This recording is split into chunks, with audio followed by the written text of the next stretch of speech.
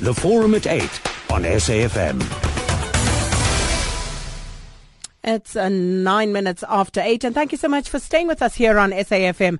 On the Forum at 8 this morning, we discuss a murder trial that has gripped the attention of millions, not only in South Africa, but across the world. International and local media, as we heard earlier from Tsepiso Makwetla, have set up camp outside the North Gauteng High Court in Pretoria, waiting for Judge Thokozile Masipa to deliver judgment in the trial of Oscar Pistorius. The Paralympian faces a premeditated murder charge after he shot and killed his girlfriend, Reeva Steenkamp, at his Pretoria home on Valentine's Day last year. Other charges include the illegal possession of ammunition and 2 counts of discharging firearms in public. What is most gripping about this particular case is that South Africans, for the first time, were actually able to watch the trial unfold on live television. And on the Forum at 8 this morning, we will recap some of the most significant and more interesting moments of this trial. And we want you to tell us what your opinions are regarding this matter. And I know I'm seeing the messages coming through, people already giving their verdicts on this particular matter. We want to hear from you. We want to hear which moments you thought were the most seminal in this particular trial. Which moments will live on in your memory forever? That's what we are talking about. That's what we want to hear about. 0891 104 208. That's the number you can dial in on. You can also SMS us on 34701. Tweet or Facebook at AM Live on SAFM or at Sakina Kamwendo. But just to recap and, to give us a timeline of events as they unfolded, we're going to cross now again to the North Gauteng High Court, where our colleague and crime reporter, author Jacques Steenkamp is standing by. Jacques, thank you so much for speaking to us at this point. Now, obviously, a lot has happened over 6.5 months of this particular Oscar Pistorius trial. But let's just take a moment to recap and walk through that timeline. Yeah, good morning, Sakina. Basically, it all started in March when the trial commenced. And from there, the state called their witnesses, which included like the neighbors of Oscar Pistorius, like Michelle Berger and Estelle van der Merwe. And these guys all testified that they heard the people arguing and they heard the gunshots. And then we moved on, and it went through April into May when the defense called their witnesses as well. And one of the defense's first witness, obviously, was one of the first witnesses was Oscar Pistorius himself, which he testified, and he basically changed his version on the stand, and he contradicted himself, and he also blamed his legal team for loads of mistakes that was made. But then the defense called a psychiatrist, and she basically stated that Oscar might be suffering from an anxiety disorder, and that basically gave the state prosecutor Harry Nell the opportunity to bring this up, and he brought an application to the court that Oscar be admitted to a psychiatric hospital to be evaluated for a month to see whether or not that is true and if he can be held accountable for his actions. So that basically happened at the end of May, and Oscar was admitted to a hospital in Gauteng until the end of June, whereby they returned to court on the 30th of June, and they basically said that he's fine, he doesn't suffer from anxiety. And then Barry Roo, Oscar's legal representative, he called a couple more witnesses, and he closed his case by saying that he wanted to call more witnesses, but they were fearful of the media attention of his case brought. They didn't want to be to viewed around the world. They were quite scared of the live broadcast of his case. So he closed his case, and then they postponed for the closing arguments, and after that, Masipa postponed for about in July until now for this the judgment that's expected today. It might last until tomorrow. And what for you, Jacques, stood out as the most powerful moment in this trial? To me, it's obviously, I think Oscar's testimony, because, everybody expected to wait to hear what he's going to say. And I think that the way he contradicted himself and he changed his version of events, and then especially the fact that he blamed his legal team for the mistakes. Harry Nell has brought up a lot of times during the trial that Oscar refuses to take responsibility for his actions. And I think that's quite important, because I think today, if you listen to this judgment, we're going to see how, if Masipa, like, she's basically going to summarize the evidence of all the witnesses. And from that, we'll be able to determine what's going to be the initial outcome. Because especially like yourself and Amarva, one of the neighbors who heard the argument early in the morning. I mean, if Masipa rejects that, our testimony, then that's the state's case for premeditated murder. So then we can expect probably a murder or culpable homicide. Do you think that that particular witness was really good enough to, make the state's case for premeditated murder? I'm obviously just a journalist, and I'm observing this, but I reckon, I think she was plausible. I don't think she was lying, or I think she heard what she said she heard, and I think that'll be quite important to see whether Masipa is going to take that into account or not. So I think that's going to be very important. And then obviously Oscar's as well. If Masipa rejects Oscar's testimony, that's going to say a lot about the outcome as well. So we're basically going to have to see like a scorecard. You're going to see, who scores points, whose testimony is going to be rejected, and whose testimony is going to stand. Hold up. Absolutely. Reeva Steenkamp, thank you so much for speaking to us this morning. Our colleague and reporter, author, taking us through that timeline of the Oscar Pistorius trial. Now, I know, looking at the messages here, that you have an opinion either way. Do give us a call, 0891 104 208, and tell us, walk us through, your recollection of the Oscar Pistorius trial. Tell us which moment was indelibly etched into your memory from this particular trial, what you thought was interesting, what you thought was perhaps something untoward, given how this trial unfolded, the fact that we were able to watch this live on television, and the effect that this will have on cases going forward. Would people be scared to come out and testify, given, some of the retribution that we saw being meted out on some of the witnesses after appearing at the Oscar Pistorius trial? Would love to hear your views on that and anything else that you would like to raise around this particular story. Now, looking at some of the messages on Twitter, Pora Manoto says, it's hard for Oscar Pistorius' family, but it's even harder for Reeva Steenkamp's family. I hope the judge has made a correct decision. Now, see, that's very interesting. When you say a correct decision, what is a correct decision? And I think, very importantly, it's all going to come down to which version Judge Masipa then decides is the one that she accepts as the most plausible of all that was presented to her. We're joined on the line now by attorney Tyrone Maseko, who is a criminal lawyer. He's also at the North Gauteng High Court. Thanks for speaking to us this morning, Tyrone. My pleasure. Now, looking at what could potentially happen today, when Judge Masipa sits down, I mean, she will, of course, go through what was presented to her. But what are some of the potential verdicts that she could put out there? Okay, so when one is talking about verdicts in this particular case, I think we're looking at a possibility of 4, really, on the murder charge, which is the main charge, the premeditated murder charge. It's either Oscar Pistorius is convicted of premeditated murder, which carries a minimum sentence of life in prison. So that would mean that Oscar Pistorius wouldn't qualify for parole until he has spent about 25 years in jail, minimum. But I don't think that that's a really a prospect in this case, simply because the state didn't really show or prove premeditation in this matter. Sure, they tried, but I'm not convinced that they actually were able to prove the premeditation element.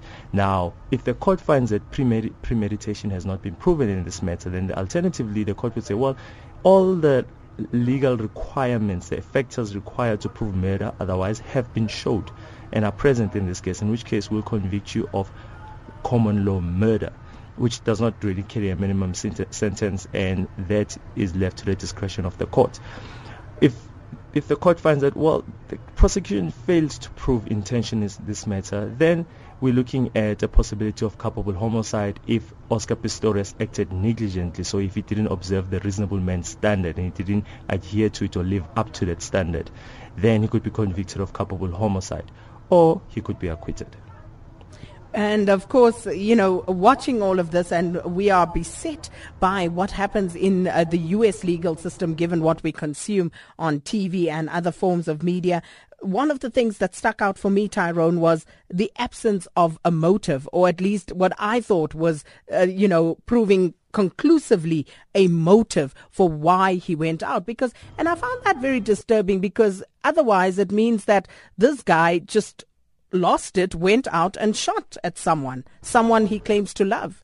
Well, it's a good observation. It's a good question. And that's why, even though strictly speaking, in legal terms, we don't really speak of motive. So when we look at the elements of what is it that the state is required to prove in order to sustain a charge of murder, motive is not one of them. However, if you were able to present a motive, a reason why someone would want to do a particular thing. So, for example, if, not applicable in this case, but let's take an extreme example. Let's say you wanted to kill your wife because you wanted to claim the insurance money. Then there's a motive. Then you've got a reason. Then you can say this person actually planned this thing. There was premeditation. And it's in that situation that we can start talking about premeditated murder. But in this case, the state really had difficulty. They tried with the WhatsApps, but they really couldn't find the smoking guy. But that does not necessarily mean that he's not guilty of murder, because remember that motive is not a requirement to convict someone of murder. The only, besides all the other elements which we accept are present in this case, they are common cause such as unlawfulness, the killing, all of those are present. The one, this whole case centered around whether Oscar Pistorius had the intention to kill, and that intention goes to murder. And how does that then impact on the judge's ultimate decision? Look with them, and she's been presented with so much evidence, and it's such a difficult job because what you then required to do as a judge is to sit with all that evidence. First of all, try and work out or apportion credibility and reliability to the various witnesses.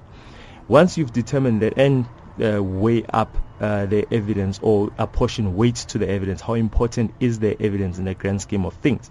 Now, the difficulty then comes in trying to tie all of this. What does this evidence mean? If I accept that there were screams before there were gunshots, of course there are differing accounts of this, either for the state or the defense, but if I listen to this and I accept this witness testimony that actually, yes, she's a reliable and credible witness, and she says that she had screams, and those screams were by a woman before she had gunshots, then that would mean that actually this person, Oscar Pistorius, knew that it is possibly Reeva Steenkamp behind the door, and then proceeded to fire.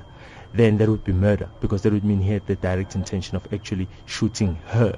So it's all those things that the judge has to go through with the learned assessors, looking at the evidence, because she cannot just surmise and say what she thinks happened. She has to rely, and that's what she'll do in this matter. She'll actually refer to specific instances and tell us, I believe this witness. She was a good witness. She's got no reason to lie, and this evidence is significant for X reason. I don't accept so-and-so's account because I think they're unreliable or they were a liar, or quite frankly, they could have been mistaken for XY reasons. So she's got to give reasons as to why she finds in a particular way. She can't just say, well, I accept so-and-so's testimony without giving us reasons. Well, on the forum at 8 this morning, looking at the Oscar Pistorious trial in anticipation of judgment being handed down in the North Gauteng High Court later this morning by Judge Thokozile Masipa. And we invite your calls 0891 104 208. And we're speaking to Tyrone Maseko, who's an attorney, criminal lawyer, and he is at the North Gauteng High Court as well. The Forum at 8 on SAFM. Thanks for staying with us this morning. 0891 104 208. The lines are open this morning on the Forum at 8, focusing on the Oscar Pistorious trial. And we're in conversation with criminal lawyer Tyrone Maseko. Let me just read some of the messages on Twitter before I go to the lines. This one here from J. Ponky. J. Ponky says, the media has since been showing pictures that sympathize with Oscar and says nothing about Reeva. We now know what the verdict will be. Super Beans 80 says, as much as as we all want Oscar to be found guilty, we must leave a small window for disappointment. Koza K says, interesting to read the South African jury tweets on the Oscar trial. As an officer of the court, sub judice applies until Masipa rules. And then Aswat Tebogo says, according to me, I think the judge is under pressure with regard to this particular ruling. And Morure says, okay, Morure, I'll skip that one for now. Julius Nkosi, O.J. Simpson's acquittal was because the state failed to link him to the murder of Nicole and Goldman. Oscar, however, is linked. And I'll read more of your messages as we move along. But let's go to the lines. Len, you're calling us from Sea Point. Good morning. Hi, good morning. I think I have an interesting question. Your learned gentleman there, what, in his opinion, what percentage input does he think the two assessors will have in the eventual outcome and the judgment? Interesting indeed. Because nobody whatsoever has made any reference to the assessors, and I think this is actually quite an important question. Okay, thank you so much, Len. Mokhomotsi in Mutlake? Sakina, how are you? Well, and you? I'm okay, Sakina. I hear what the legal expert is saying there, but I think for me, with my layperson understanding, there are elements that show premeditated men. I mean, remember all the witnesses, Sakina, in the complex were consistent that they heard a woman screaming. And when you look at Oscar himself, he couldn't maintain a single version. It was a mistake, there was an intruder. But remember, Sakina, Oscar was also given training in terms of handling firearm.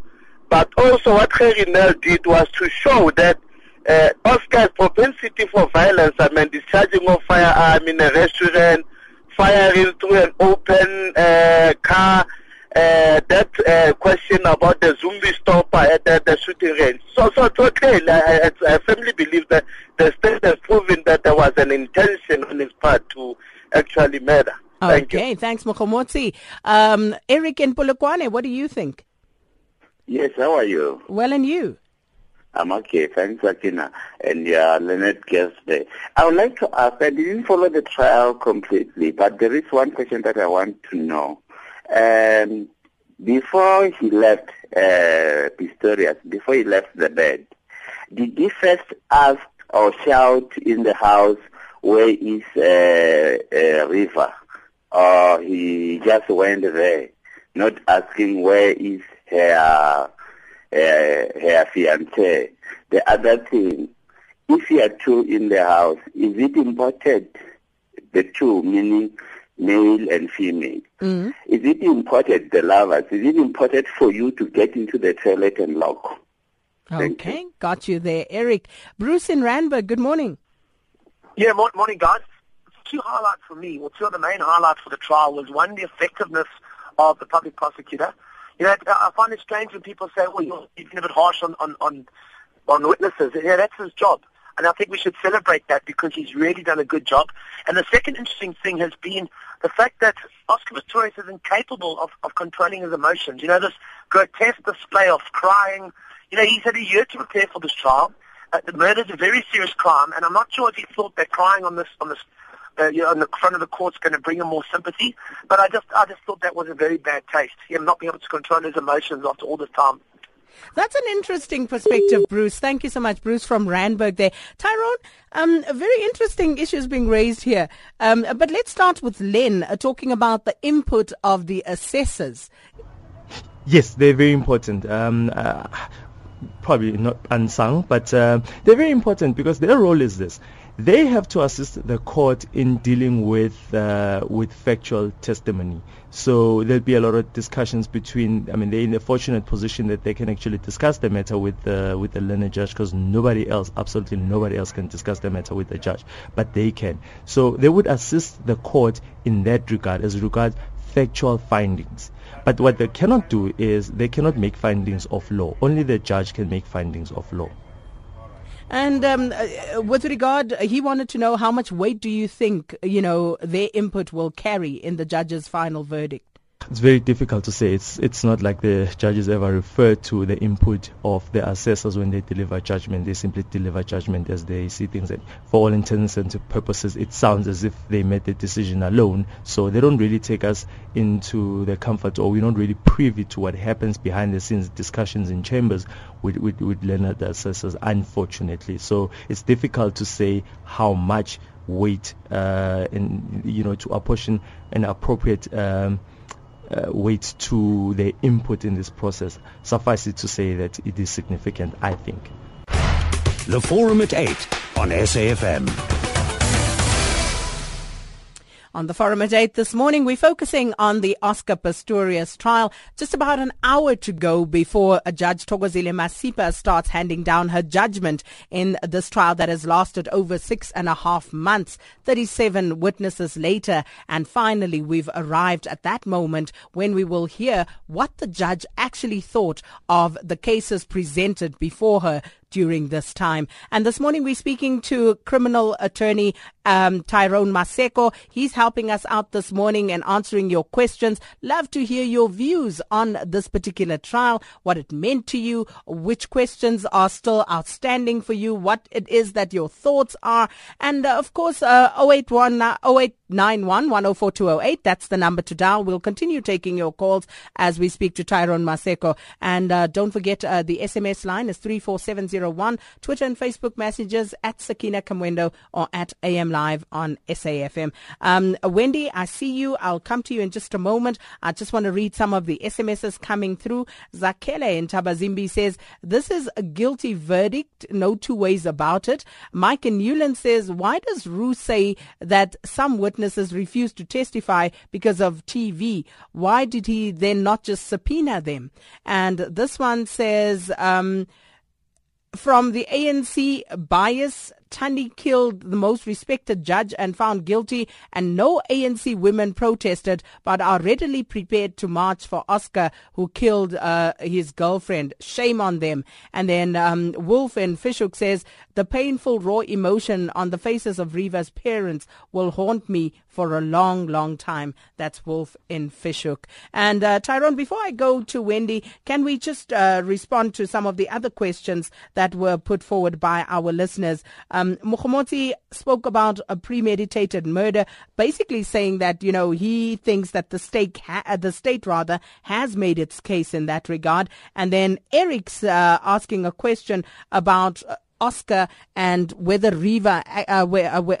whether Oscar inquired if Reeva was in the room when he came back. Now, we heard that. It's unfortunate that Eric wasn't listening to the trial. But as it played out, when Oscar came into the room, he did say, Tyrone, if I remember correctly, that, you know, he did try and speak to Reeva.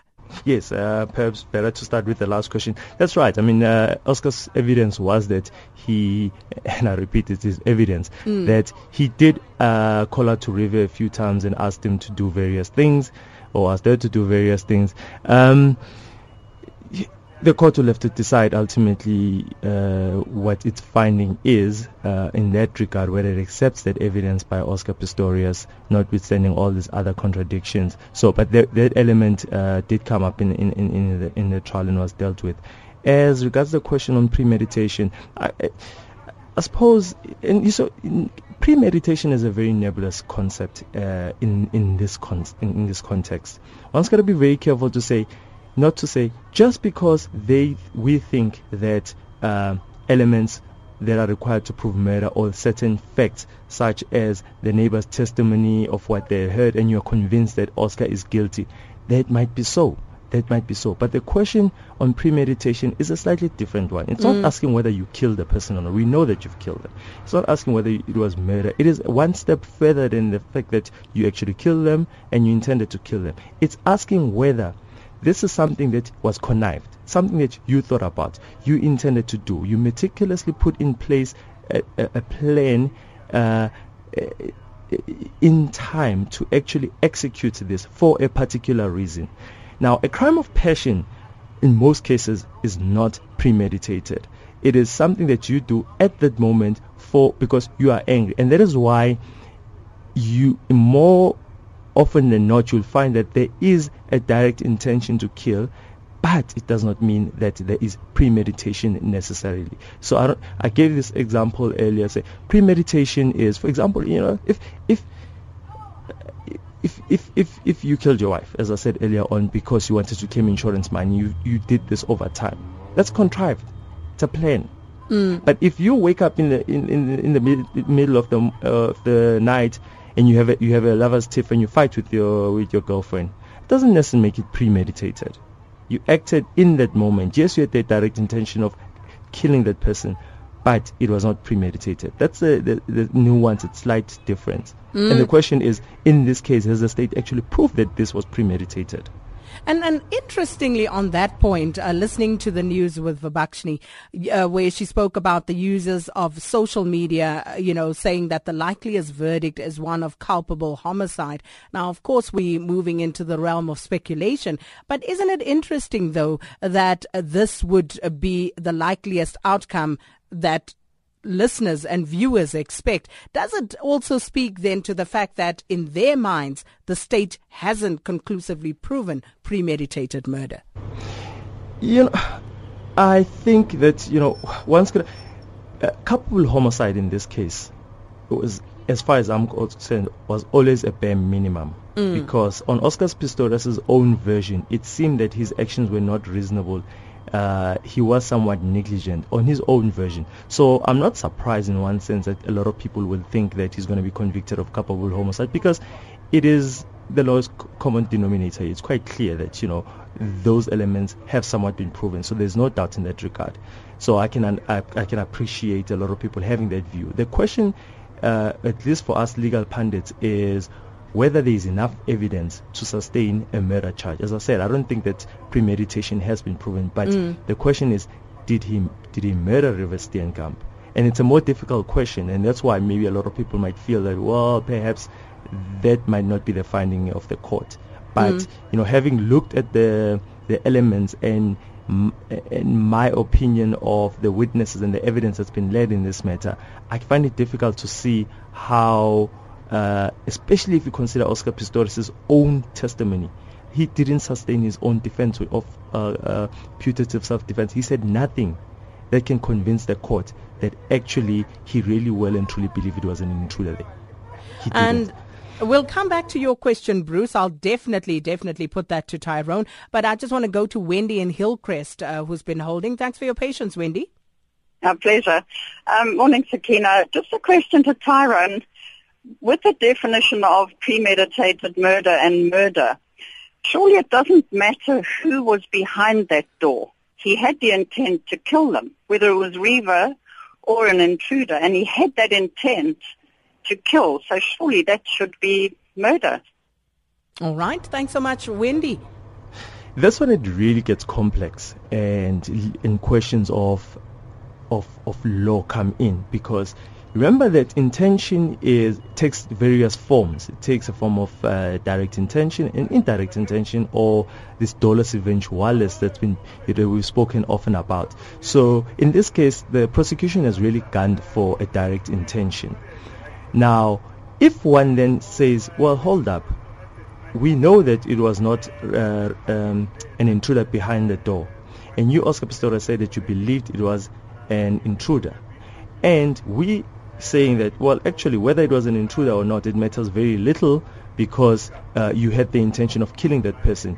Remember that killing a person doesn't necessarily mean that you're guilty of murder. There are certain circumstances where one could raise self-defense. And so but you cannot raise self-defense, as it were, in a case where there was no threat to you. But what if you believe that there was a threat? Then you can still raise a defense that sort of looks like self-defense, but it's slightly different. It compensates for the fact that there was no threat to you, but you well and truly believe that there was. Now the court does not, the law does not prejudice you for believing, truly well and truly believe, and that's a big thing. Did you genuinely believe? Because if you genuinely believed that it was an intruder behind the door, then you are not guilty of having killed the person who was behind the door. The only difficult thing is where you entitled. Let's assume you were right that there was an intruder, and that's where your caller is going. If you believe it was an intruder, did you have a reason to kill? And I think that yes, there is scope for dolus eventualis here, because Oscar Pistorius in any event would not have had a right to kill that person if they were behind the door, because the threat was not imminent and it was not clear that there actually was a threat posed to him. So he would have had to be more careful. But then again, those are arguments you can also make with culpable homicide for negligence, that you acted negligently. And it's going to be very interesting to see how I'm particularly interested in how the judge is going to navigate this particular argument. That to me is very important. Speaking to attorney Tyrone Maseko this morning, talking about the Oscar Pistorius trial. The Forum at 8 on SAFM. It's D-Day in the Oscar Pistorius trial this morning. Judge Thokozile Masipa is expected to hand down judgment starting at 9:30 this morning in the North Gauteng High Court in Pretoria. This morning we're speaking to attorney Tyrone Maseko and taking your calls as well. And before we go to that, Tyrone, though, I want to come back to something that Bruce raised that I thought was very interesting. Bruce says that, you know, the one thing that Oscar clearly displayed was that he's incapable of controlling his emotion, all those outbursts that he had. And given what the state was putting before the court, do you think that his uncontrollable emotional outbursts actually could have harmed his case? It could have, but I mean, you know, you got to remember that the courts and the judges, they're very careful when they're dealing with these matters. They're not going to send you to jail because they think you are angry, an angry person. That's not the test. They're really interested in what happened that particular day. And so, yes, it doesn't help that you take the stand and you are very abrasive on the stand and evasive at times. And you've got emotional outbursts.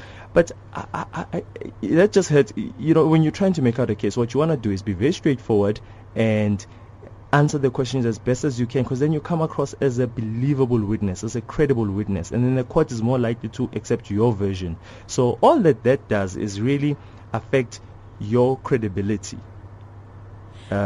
So that's as far as I think it can go. It doesn't really explain what happened that particular day. Because the important thing to remember, Sakina, is that you must never ever paint someone by a particular brush because of their past deeds. And that's why generally in courts we don't, evidence of your character is not admissible. As a person, who are you? Generally, are you someone who tends to do these things, and so now we're going to find you guilty because, you know, you've shown in the past that you've got a propensity of doing certain things. It doesn't work that way. It wouldn't be right, because it could mean that on that particular instance, that's not you. That's what you did. So the court is very careful to actually not pay too much attention to your character. And we see that our colleagues telling us that Oscar Pistorius' brother has just been wheeled into court, and when we spoke to and earlier when we spoke earlier, we didn't expect him to show up in court, but obviously a very important day to show solidarity for the Pistorius family. And just looking at some of the SMSs coming through, Stair says, interesting that no one has asked for the death penalty in proceedings, protesting on talk shows for Oscar, and also saying that the interesting part for him was the role played by TV. It brought us an understanding of court procedures, and I'm also proud of black lawyers who were guests. And then Chris in Pretoria says, I don't remember Oscar being charged with premeditated murder. Replay Harry Nell's presenting of the charges on day one of the case, and you will not hear premeditated, just murder. That's from Chris in Pretoria. Tyro? It's a matter of opinion. I disagree with Chris. And this one says, unsigned, despite everything, Oscar cannot imagine himself in jail. Another SMS says, I was convicted of a similar crime. The state proved murder on circumstantial evidence, but could not prove premeditated. Hence, I was sentenced to 15 years. I'm out on parole after serving 7.5. Pistorius will get 10 or less. That's from MF in Pretoria. JPE says, this was not a premeditated murder, but a crime of passion. What Reeva said or did to bring Oscar to this state, we will probably never know. And then Mike says, the last high-profile person convicted by Nell was Jackie Selebe, who sits comfortably at home. Will Pistorius suffer the same fate? I think so. Lumka says, SK, the most disturbing thing is if anybody is sentenced to life imprisonment, you can bet they will be walking free after 12 years. And this unsigned SMS says, if you have context in this country, you can get away with murder. So Oscar will spend only 2 years under correctional supervision. And NJ and George says, assuming guilt, when is the sentencing likely to take place? Okay, let's park NJ's for a moment and just look at what most of the other listeners are raising here. The fact that they think that Oscar will spend the minimum amount of time necessary in prison. Tyrone? That's prejudging things a little bit. Remember today we're still dealing with issues of conviction, whether Oscar Pistorius is going to be convicted or not. We're only at judgment stage.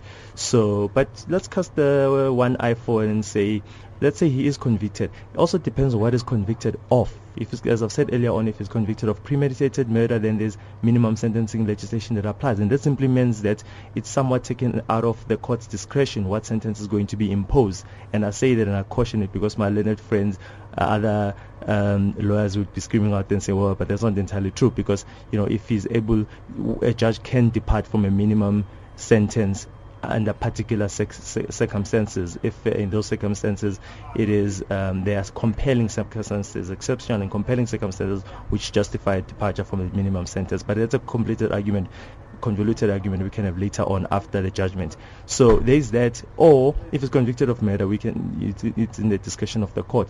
Obviously, the defense wouldn't be too disappointed if he's convicted of culpable homicide, because then they get an ability to really argue in mitigation of sentence to try and get him the least sentence possible. And it's not unheard of to have suspended sentences in that regard. And of course, the focus has been broadly on the murder rap, but there's also other charges, ammunition charges and firearm-related charges. Correct. What are the possible verdicts for that? There, my personal opinion is I haven't really seen a plausible defense put up by Oscar Pistorius on any of them, quite frankly, other than to just simply deny. So the court may very well find him guilty on those, and they're not as serious as the murder charge. So typically in instances where you violated the provisions of the Gun Controls Act, a sentence gets imposed for a first offense. And it may even be suspended, and there may be an alternative of a fine that's payable. So that won't concern him too much, I don't think, which is not to say that the judge couldn't send him to jail without an option of a fine. And of course, depending on what transpires, he could of course be found not guilty on all charges, guilty on all charges. All depends, as you rightly said, Tyrone. But let's just assume that he's found guilty. Obviously, one would think at this point that he will appeal. The question of appeal, it's not as straightforward as one might think, because you don't just appeal for the sake of appealing. You need grounds to appeal. So after today, the defense will study the judgment, depending which way it goes. They'll sit down, they'll study, they'll see if they've got grounds to appeal. Because remember, first, they have to apply to the presiding officer for permission, what we call leave to appeal, to take the matter on appeal, and they have to set out grounds on which they're taking the matter on appeal. And the court then decides whether, let's say they come up with 5 grounds of appeal, a combination of legal grounds and factual grounds. Then the court could say, well, you know what, we agree that maybe another court could find differently on 2 of these, but on the other 3 there's no prospect of success on appeal, and so we're not going to grant you leave to appeal. You cannot appeal those. You can appeal the other grounds. Go ahead, take your matter to the Supreme Court of Appeals, or a full bench, or a full court, as it were. Then you do it. Of course, he could still petition the SCA for the other 3 grounds to be given leave to appeal the other grounds. But it starts to get a bit technical in that respect. But yes, an appeal would be on the cards. But first, the defense team would have to sit down to see if they do indeed have grounds for appeal. And that is why this judgment is so important, because that's why judges make sure that they actually give good reasons for their findings, so that it becomes difficult for you to argue against them if they're correct. Tyrone, here's a question from Tando MN on Twitter. Tando says, what significance was the contamination of the crime scene in compromising the premeditated charge? I mean, I can spend an hour talking about this, but the short answer is, in my opinion, it's totally irrelevant. Why is that? Because a crime scene, issues of tampering with crime scenes are only relevant insofar as if Oscar Pistorius' argument was, I was not there, I didn't commit this crime, and the prosecution has to put him at the scene and prove that he was there, then it becomes relevant. With things of fingerprints and the like, what they found on the scene, then you could say, but those things were planted and the like. But if you're already admitting that I was in the scene and I actually fired the gun that killed my girlfriend, then what state the scene was in, like, they actually matter they might not be totally irrelevant, but they matter very little, because then the question is, why did you do it? Not how did you, not so much what were the surrounding circumstances and other forensic evidence that is needed to put you at the scene to prove that actually you were the person who did this. That was never contention in this case. So in my opinion, this case really could have just turned only on and should on what Oscar Pistorius had in his mind, since we know that he's the one who pulled the trigger. The Forum at 8 on SAFM. And we're going to try and wrap it up now. Tyrone Maseko, here's another question from Advocate Tubi Moloi, asking, could you please ask Tyrone, what is the time frame for premeditated murder? Is it 5 minutes, hours, weeks, or months? Yeah, my learned friend, being very, very smart, they ask a very technical question. I shall get him for that. Look, and that's where it becomes difficult, is that there isn't, quite frankly, there actually isn't a definition of how long must you plan this thing for it to be premeditated.